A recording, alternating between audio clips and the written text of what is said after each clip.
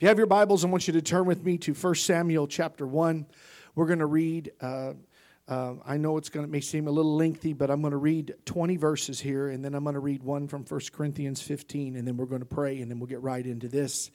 And the Lord just spoke this to me today, and actually on Monday, I believe it was, but I didn't really start pulling it together until sometime today. And I'm just so grateful for the word that He gives. He knows exactly what we need when we need it. Amen. And so in 1 Samuel chapter 1, verse 1, when you get there, say amen. The Bible says this. Now there was a certain man of Ramah, however you say that, amen, Zophim, of Mount Ephraim, and his name was Elkanah, the son of Jehoram, the son of Elihu, the son of Tohu, the son of Zuph, and Ephrathite. And he had two wives. The name of the one was Hannah, and the name of the other Peninnah. And Peninnah had children, but Hannah had no children. And this man went up out of his city yearly to worship and to sacrifice unto the Lord of hosts in Shiloh. And the two sons of Eli, Hophni and Phinehas, the priest of the Lord, were there. And when the time was that Elkanah offered, he gave to Peninnah his wife and to all her sons and her daughters portions. But unto Hannah he gave a worthy portion, for he loved Hannah. But the Lord had shut up her womb. Make note of that. And her adversary also provoked her sore, for to make her fret, because the Lord had shut up her womb. And as he did so year by year, when she went up to the house of the Lord, so she provoked her. Therefore she wept and did not eat. Then said Elkanah her husband to her, Hannah, why weepest thou, and why eatest thou not, and why is thy heart grieved? Am not I better to thee than 10 sons? So Hannah rose up after they had eaten in Shiloh, and after they had drunk. And now Eli the priest sat upon a seat by a post of the temple of the Lord, and she, Hannah, was in bitterness of soul, and prayed unto the Lord, and wept sore. And she vowed a vow, and said, O Lord of hosts, if thou will indeed look on the affliction of thine handmaid, and remember me, and not forget thine handmaid, but wilt give unto thine handmaid a man-child, then I will give him unto the Lord all the days of his life, and there shall no razor come upon his head. And it came to pass, as she continued praying before the Lord, that Eli marked her mouth. And now Hannah, she spake in her heart, only her lips moved, but her voice was not heard. Therefore Eli thought she had been drunken. And Eli said unto her, How long wilt thou be drunken? Put away thy wine from thee. And Hannah answered and said, No, my Lord, I am a woman of a sorrowful spirit. I have drunk neither wine nor strong drink, but have poured out my soul before the Lord. Count not thine handmaid for a daughter of Belial or the devil, for out of the abundance of my complaint and grief have I spoken hitherto. Then Eli answered and said, Go in peace, and the God of Israel grant thee thy petition that thou hast asked of him. And she said, Let thy handmaid find grace in thy sight. So the woman went her way. She did eat, and her countenance was no more sad. Take note of that. And they arose up in the morning early, worshipped before the Lord, and returned and came to their house to Ramah. And Elkanah knew Hannah his wife, and the Lord remembered her. Wherefore it came to pass, when the time was come about after Hannah had conceived, that she bare a son, and called his name Samuel, saying, Because I have asked him of the Lord. And I just want to quote one scripture out of 1 Corinthians 15, verse 58. And this is what it says. And I'm really just using this as a backdrop or a supporting scripture to kind of make a point at the end. But he says, Therefore, my beloved brethren, Paul said this after all the words of 1 Corinthians 15. Therefore, my beloved brethren, be ye steadfast, unmovable, always abounding in the work of the Lord, for as much as you know that your labor is not in vain in the Lord. I just simply want to preach tonight, teach, speak, whatever, however God wants to bring it about, a thought entitled, The Grace of Godly Desire. The grace of godly desire. Would you pray with me? Father, I thank you for this opportunity to come and to break open the bread of life and to minister the word of God tonight. And Lord, as I begin to speak, I pray that you'll put words in my mouth and that you will just allow your word to come up within me. And Lord, the Spirit of God just to come upon me and minister to this congregation tonight. Lord, that what you have put in my heart, I can convey, Lord. Only you can do that, Lord. Only you can give the tongue of the learned to speak a word in due season to the weary. Only you, Father God, can begin to speak life. And so I ask you to do that tonight, and that you would anoint these lips of clay, and that your will would be done, and lives would be impacted, and we'd leave here different than we came. In Jesus' name, I ask your blessing upon the word. And everyone said, amen. Now I'm speaking tonight on this thought, grace of a godly desire. The grace of godly desire. You know, Paul said in Philippians 2 verse 13 that it is God that works in you to will and to do of His good pleasure. It's God that's behind that. It's God that generates it. It's God that puts it in you. It's God that is working to will and to do in you for His good pleasure. I am learning. I haven't learned completely, but I'm learning because God is always surprising me and always just blowing my mind with how awesome He is. But I'm learning the awesomeness of God's desire that He puts within us. The awesome desire that He puts within us. It's something outside of ourselves. It's God in us. You know, the Bible says that we have this treasure in an earthen vessel. It's Christ in you. Amen. And I'm learning how awesome that is. You know, God may use a scripture to speak something to you and it stirs your heart. He may use a message. He may use a song. He may use something that a preacher preaches. He may even use a trial of provocation to begin to show you something awesome about the desire that He put within you. But it's God's desire, and it's His grace that has brought that about in your heart and my heart. And I just, as I began to study this and dwell on it and look at Hannah's life, I was so blessed, you know, about how she was driven, in a way, provoked. I'd rather use the word provoked, or drawn into a place that took her into an awesome place in God. She saw an awesome outcome, and we're even blessed by it today by having the book of Samuel here before us as the patriarch and the priest and prophet of the Old Testament. But it's so beautifully displayed as I look at this about desire in 1 Samuel and the story of Hannah. I want you to remember, before there was a Samuel, God had a Hannah. Amen. Before there was ever a Samuel the prophet, God had a Hannah. And her life, her approach and pursuit of God is how ours is to be.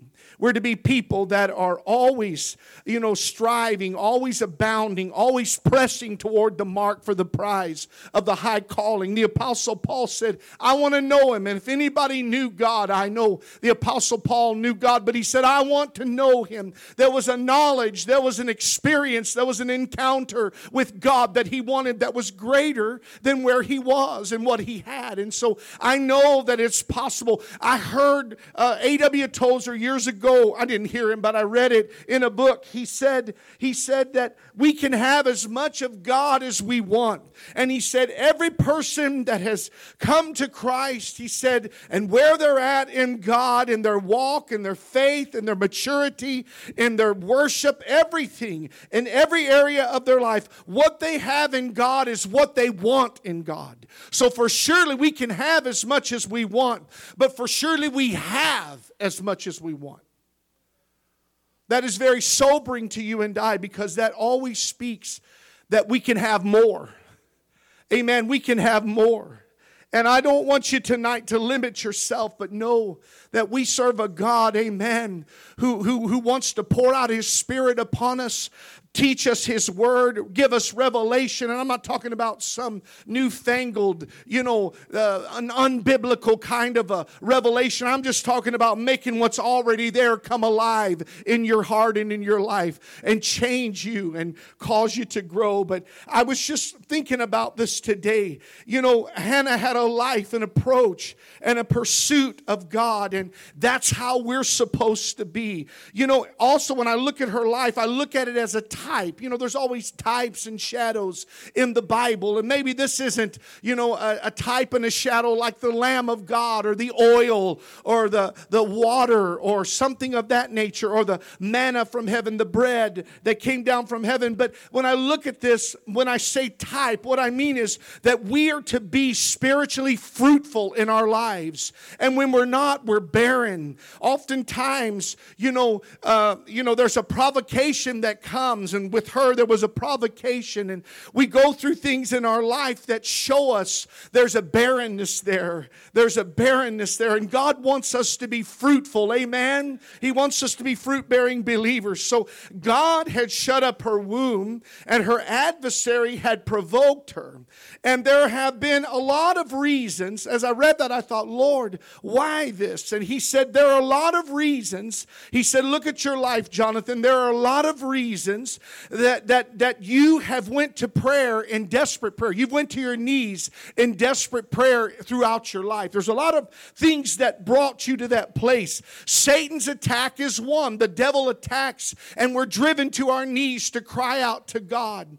And there's also oftentimes outside circumstances that, that maybe don't even have anything to do with us, but it's something that we're praying unto God for, and it takes us to our knees. I have somebody right now that I was close to that was in this church, and they left, they backslid, and now they're away from God, and it's a tragic thing in my heart, and my heart grieves over it, but it's not my life. But I'm praying for them because I want them to get right with God, because where they're at, they've made a decision. I'm not going to struggle anymore. I'm just going to give in to the devil and do whatever my flesh tells me it wants to do. And the Lord spoke that to me. He said the moment, and I'm taking a sidebar here, but he said the moment that there's no more struggle is the moment you give up. Amen. We're fighting every day this good fight of faith. Amen. We're fighting against the enemy that's trying to take us out. But the moment you say, I don't have to fight anymore, I'm just going to do whatever I want to do that's going to feel good, and I'm not going to worry about the consequences,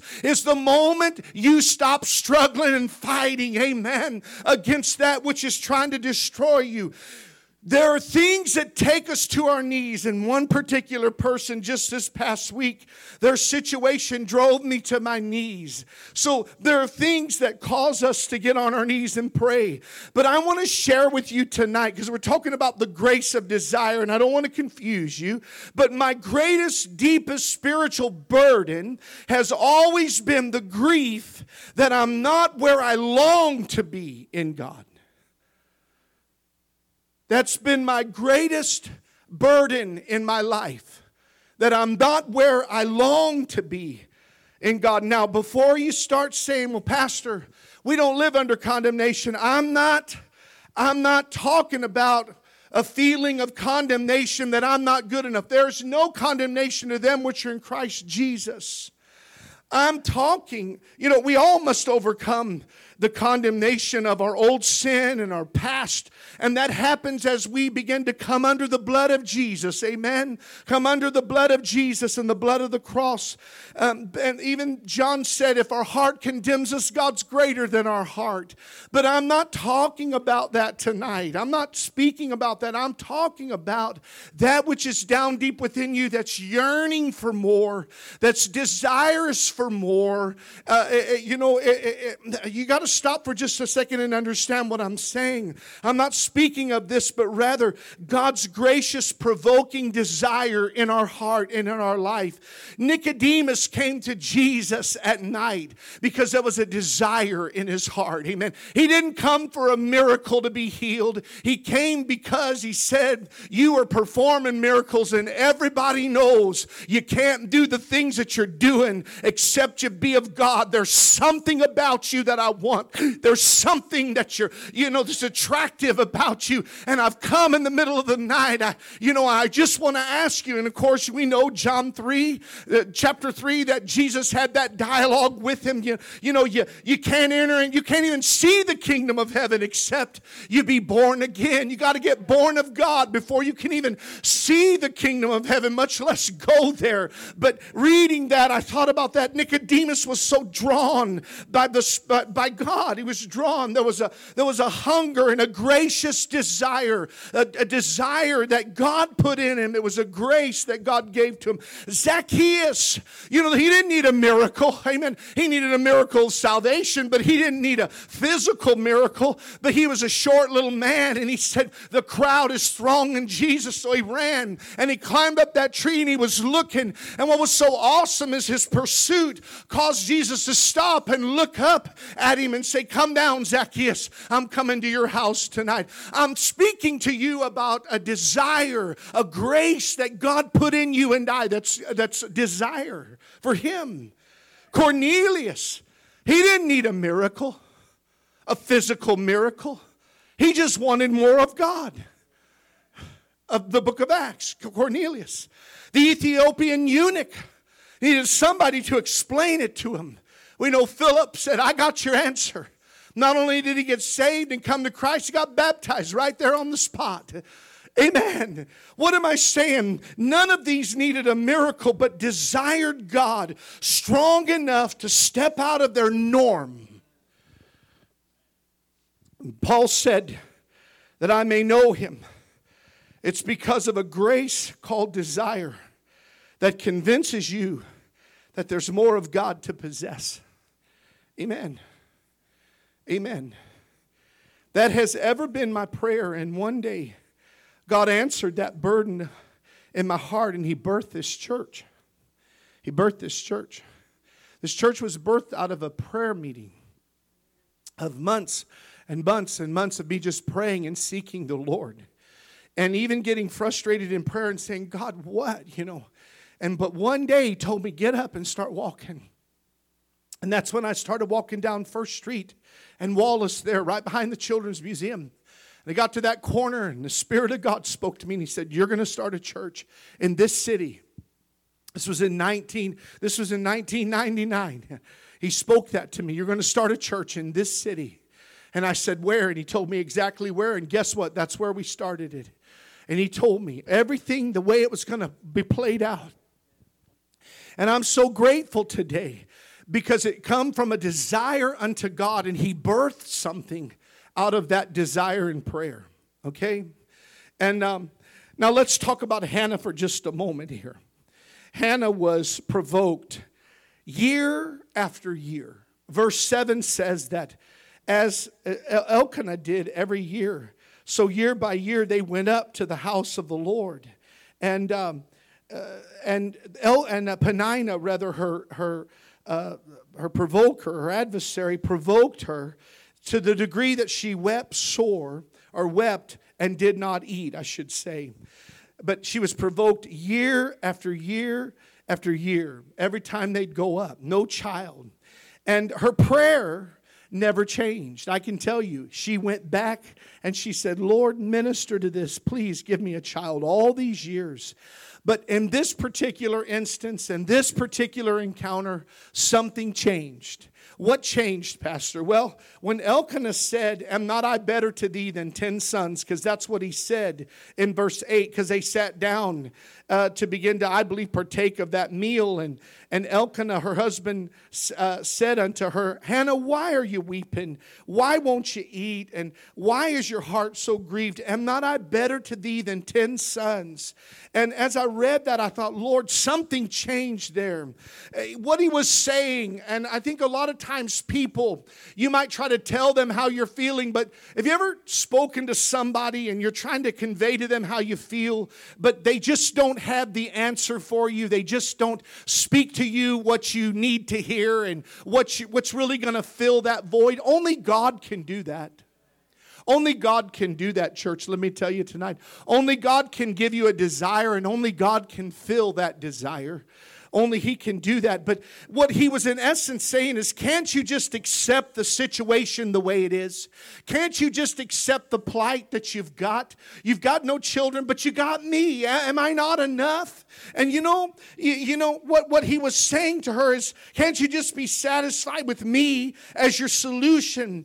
But he could not solve her problem. He could not remedy the emptiness down deep within her. He could not remove that reproach reproach or remove that barrenness. Only God could do that. Only God could do that and provoke her to a place of prayer in faith to bring about the greatest birthing of a miracle, which was Samuel. Sometimes we look for a spouse or a relationship to solve our problems. The problems of our emptiness and our barrenness of our heart. And only God can do that. There's not a pastor that can do that, even though men of God and pastors and evangelists and counselors or Christian counselors and teachers, preachers, they can speak something to you from the Word of God. We have that. I'm not discounting that. But there is a place, there is something that only God can answer in your spirit. And you got to know that tonight. Amen. And as you search and you seek, you're going to find Him. He's going to respond to you. So sometimes we look forward in somebody else. Fill my emptiness, fill my barrenness, fill this in my heart. But only God can do that. Only God could answer and fill the void of the woman at the well. Amen. Jesus knew how to do it. He knew exactly where she was. He met her right there. Amen. Amen. He met her right there. And He said, your problem is that you've been trying to fill your life with a man, with a natural thing. And you're never going to fill it, my dear friend. It's going to have to be the Lord. But He said, if you drink of this water that I give you, you'll never thirst again. Amen. When you need to be, praise, that was a weak patty cake clap. Amen.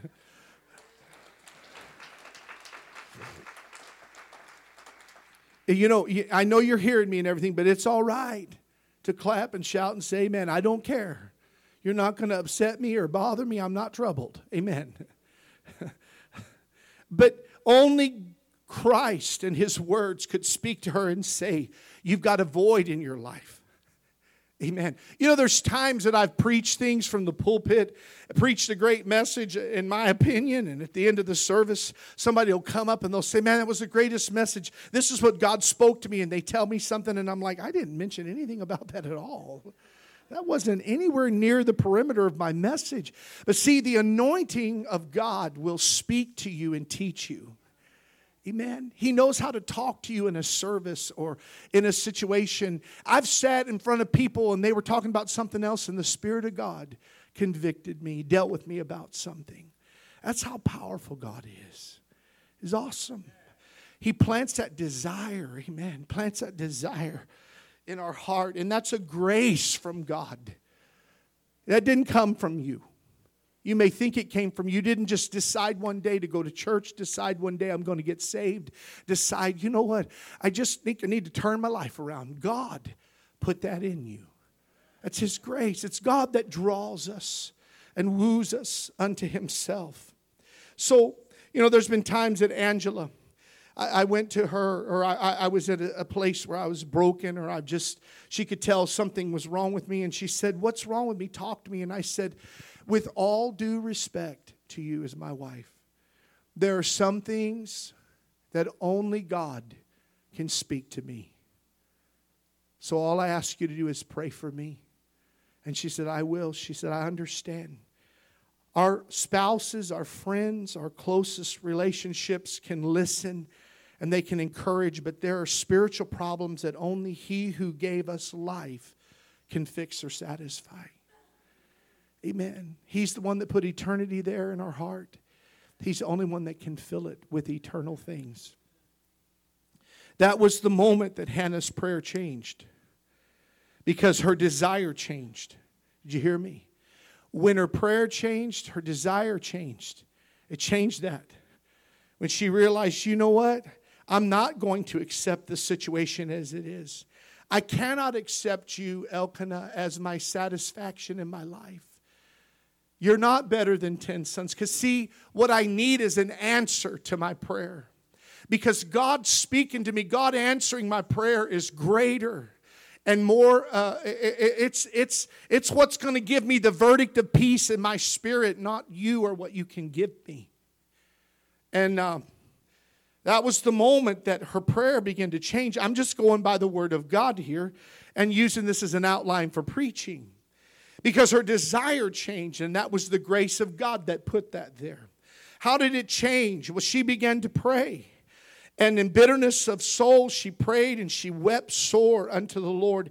And she vowed a vow and said, O Lord of hosts, if you will indeed look on my affliction of your handmaid and remember me and not forget my handmaid, but will give unto thine handmaid a man-child, then I will give him unto the Lord all the days of his life, and there shall no razor come upon his head. And I was reading that and I thought, Lord, our trials don't come to destroy us, but to birth something in us. Amen. Christ, what does it birth in us? It births in us Christ's motives. It births in us Christ's perspective, God's nature. It births in us His ultimate end, His final end, what He wants. All things work together for the good to those who love God and are called according to His purpose. Everything is working to come to the glorious finality that God wants in all of our lives and for our lives and in our surrounding and in our family. It was no longer for Hannah or Elkanah to have a child, but it was unto God. It was for God. The Bible says that in verse 11. I just read it to you. And she said, I will give him unto the Lord all the days of his life. All the days of his life. With a Nazirite vow, because she said his head ain't going to be shaved. Amen. He's going to be, like Samson, even though Samson, needed another dip. Amen. But he had some problems. But he had a Nazirite vow. And he was dedicated unto the Lord. And she said, I'm going to give him unto the Lord all the days of his life. See, all of our problems, God turns for his glory. He turns messes into messages. Right? He turns tests that we go through into testimonies. Isn't that true? He changes us from a place of being a victim to being a victor. In Jesus' name. He turns our trials into triumphs. She wanted a son to give to her husband, but God wanted a prophet for a nation. God's doing something greater than our prayer, than answering just our prayer. He's doing something greater. His will was bigger and grander and bolder than Hannah's was, than what she could even see. The Bible says that God is able to do exceedingly abundantly above all that we're able to think or even begin to ask, according to the power that worketh within us. God is doing something through us and in us, and it's greater than what we see right before us. Aren't you grateful for that tonight? And He puts that desire in us to bring that about. It moves it further down the road or further on this journey. And God wanted something greater than what Hannah could even see. God wanted a renewed priesthood. He wanted a fresh vision, a fresh leadership. He wanted to raise up a faithful priest in Samuel. Are you hearing me tonight? Eli's sons in chapter 2 were corrupt. Eli had lost his own vision. He let the light go out where the Ark of the Covenant was. That was never supposed to go out. It was to be a perpetual flame. It was never to go out, but he allowed it to go out. He had no discernment. He couldn't discern between the fact that whether she was drunk or whether she was broken. There was no more discernment in that priesthood. There was no more open vision, the Bible says. There was no more of that. It was just void of God. That's why whenever the Peninnah's, I believe it was Peninnah's, not Peninnah, I'm sorry. That was the woman. Phinehas, I knew it started with the P. Amen. When Phinehas' wife had that baby, and the ark had been taken, and the sons had died, and Eli had died, she said, name him Ichabod, for the Spirit of the Lord is departed. Because the discernment was gone. Eli wasn't hearing God's voice anymore. God is always setting out in every generation, in every dispensation, in every life to stir a grace of desire for a purpose. Because He's trying to bring us all into a greater place in Himself for His perfect will. He has a destiny for our life. And it's not a destiny like you've heard the last 30 years that will give you a better self-image or even a better life. Look, God wants your bills to be paid. He wants a roof over your head and food on your table. He wants you to have your necessities taken care of. He's going to do that for you. But that became people's gospel. That became, covetousness was what they were preaching, veiled under what seemed like a message, a spiritual message. But it was. My pastor used to say it best. He said that same greed operates in Vegas. And it became something of, God was like Santa Claus and He's going to give me everything that I want. Let me tell you something. He has a greater destiny for you than for you to have a comfortable lifestyle upon this earth and for you to live like a king. Are you hearing me? He wants you and I to know Him. He wants you and I to have this deep relationship with Him. Amen. It's like somebody said one time, the preacher stood up and said one time, my faith got me a jet airplane. And Brother Clendenin said, my faith delivered me from the vanity of wanting one.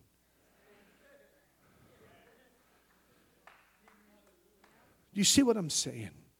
There's a desire that God wants to stir in your heart and my heart. And I hope I'm making sense tonight and you're getting what I'm saying. God is always setting out in every generation, every dispensation, and every life to stir a grace of desire. Jeremiah said in the 31st chapter, Jeremiah 31, I want to read this to you, and it's repeated again in Hebrews 8. I won't read it in both places, but you can read it on your own time. But Jeremiah 31, verse 31, it says this, behold, the days come, saith the Lord, that I will make a new covenant with the house of Israel and with the house of Judah. Not according to the covenant that I made with their fathers in the day that I took them by the hand to bring them out of the land of Egypt, which my covenant they broke, although I was a husband unto them, saith the Lord. But this shall be the covenant that I will make with the house of Israel. After those days, saith the Lord, I will put my law in their inward parts and write it in their hearts, and will be their God, and they shall be my people.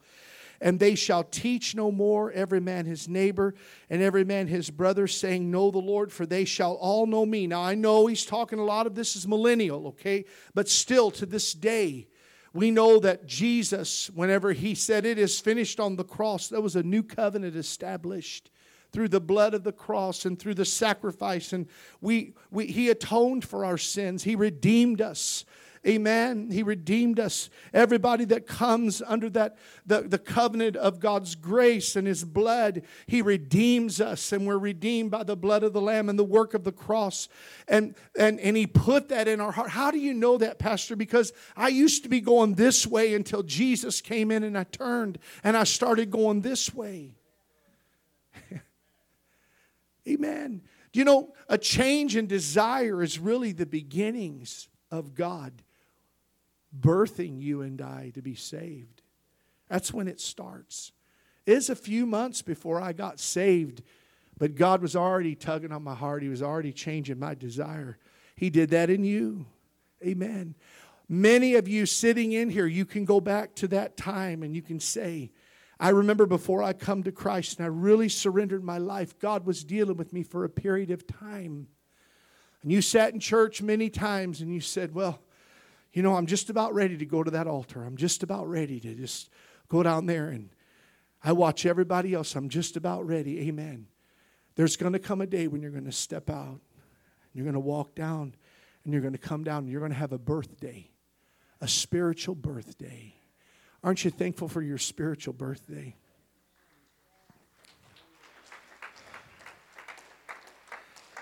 He said, I'll put my law in their hearts.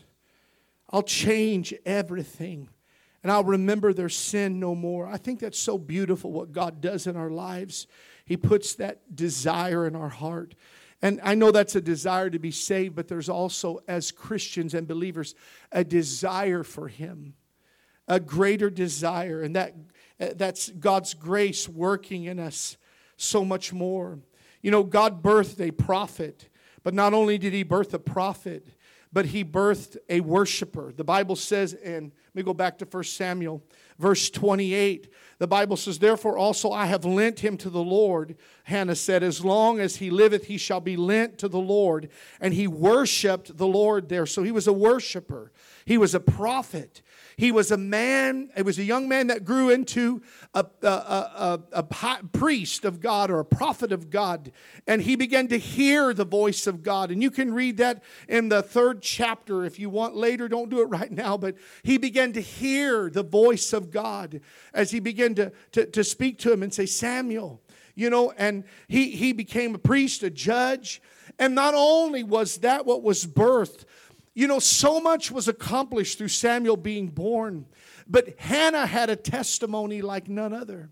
You can read that whole 2nd chapter, not the whole 2nd chapter, but several verses down, all the way down to, I think, the 10th verse. Of chapter 2, 1 Samuel 2, is Hannah's testimony that the Lord, my horn is exalted in the Lord. My mouth is enlarged over my enemies because I rejoice in thy salvation. There was a rejoicing. There was a testimony. There was a worship that came into her life. And it changed the trajectory of the nation of Israel. And it will change your life and my life. So I just want to close tonight and say this to you. You know, because as I was in prayer this week, I don't just sit in my office and just think, what am I going to preach tonight? What am I going to teach? The Lord's stirring me in my prayer time, and He says, this is where I want you to go. This is what I want you to say. And in prayer, the Lord specifically put in my heart, He said, there is, and especially with the younger generation, He said, I want you to say to them tonight, that they need to heed that verse that I read, 1 Corinthians 15:58. Be steadfast and unmovable, always abounding in the work of the Lord, that your labor not be in vain. There's young adults and young people, and He wants me to say this to you tonight. I believe this with all my heart. He said, don't allow the enemy to cause you to draw back. This is not a message. This is I believe, a prophetic word He wants me to say. Don't allow the enemy to draw you back. Don't draw back, in your steadfastness, but begin to be moving forward. Begin to, continue in that steadfastness, abounding in the things of God, abounding in prayer. Because there's a frustration that comes at times because we don't see what we want to see when we want to see it. But God has a perfect time. And He had a perfect time for that baby to be born.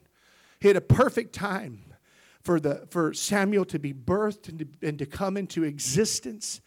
And he was right smack dab in the middle of God's perfect plan. God never skips a beat. He raised up a high priest. What I'm trying to say to you is don't move or draw back from your steadfastness. And you, amen, that are believing God for something, don't give up.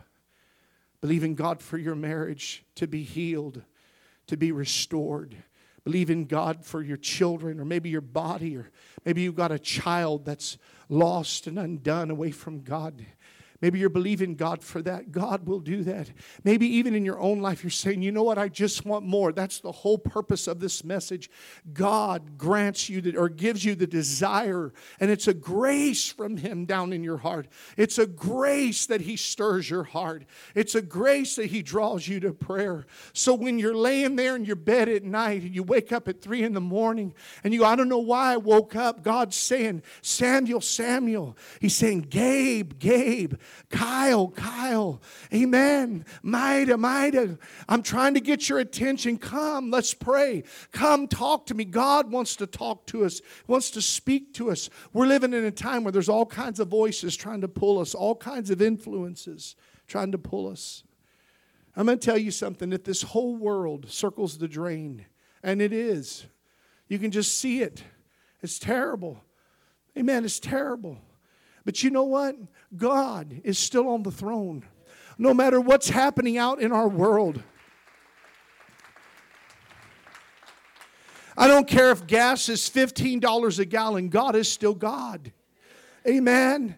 Amen. I don't care if we got a bag of rice we got to boil and put together and split between all of us. God is still God. Amen. He's going to take care of us. Our focus cannot be our relationship with God and I hate to use the word religion, but our faith and religion cannot be looking at this world. We've got to look beyond it. We've got to see that this world is not our home, but we're passing through here. We've got something greater awaiting us. Amen. And God's put a desire in us, praise the Lord, to draw near unto Him, be closer to Him, and fulfill His perfect will. Because ultimately, when we stand before Him, I can tell you it ain't going to matter who was president. It ain't going to matter how much we had in our bank account, what we drove, where we lived. It's not going to matter what we accomplished in this life, except what crosses over into eternity. What makes it through that fire of judgment. That's what's going to matter. Amen. That's what matters. You came into this world with nothing on, and you're going to go out with nothing. You're not going to, you can wear your Gucci's, you can wear your whatever, Versace glasses or whatever. You can have all the expensive stuff you want. When you're in that casket, guess what? You're going to wake up in His presence in a white robe, if you're right with God, a robe of righteousness. But it ain't going to matter what you had here. You can't take it with you. Let God put that desire down deep within you. Let Him put that desire down deep within you. The Lord's told me 2 times, I want to share this. Please just give me just a few more minutes and I'll dismiss you. Years ago, I've shared this, but this is for somebody tonight. I hadn't heard it. Years ago, talking about a grace of desire. You know, many of you know I came from a broken home. I wasn't raised with my dad.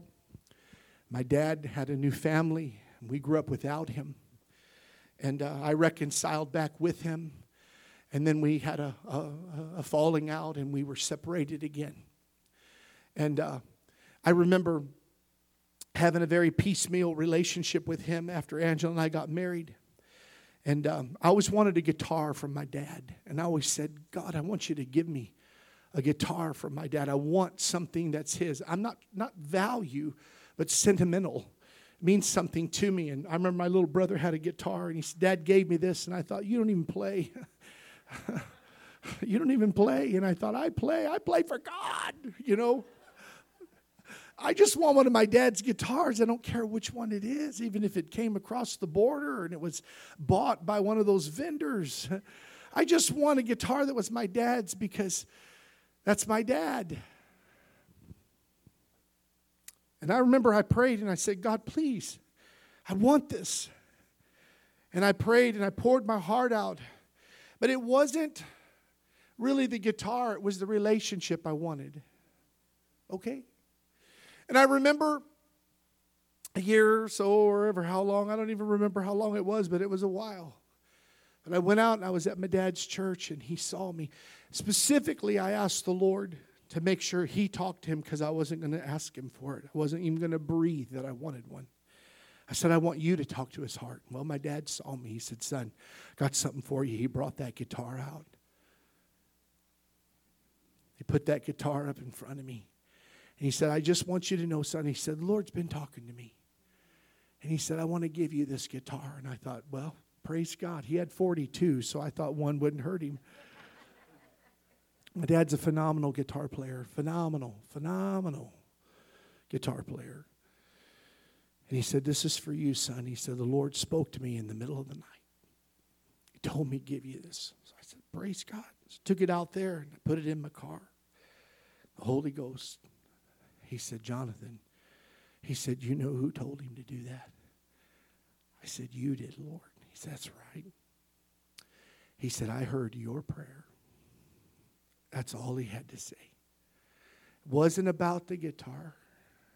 You know, I realized that it wasn't even at that point the relationship with my dad and I, but that God actually heard me. God heard me. He heard me.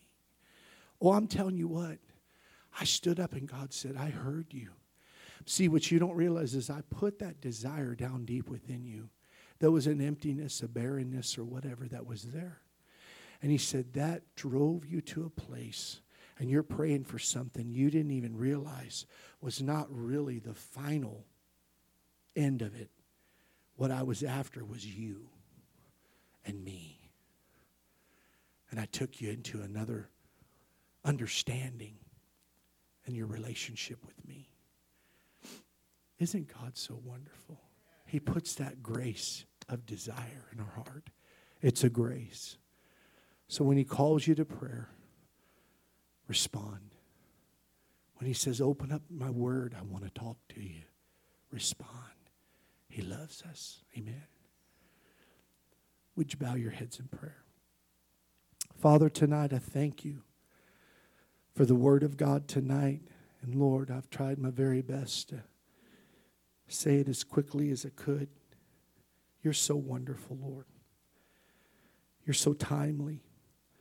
And tonight, before we leave this place, right where we're sitting, or maybe perhaps you want to talk to somebody in this altar, I don't want to leave until I know, God, that what you've desired to do is done.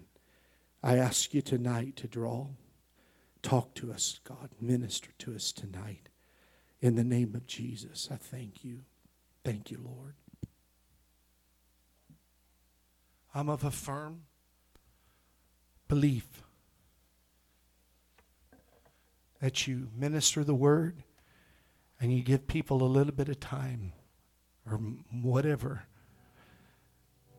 to just begin to digest that, to cash that promissory note in the altar and let them pray and process that in their lives and apply it.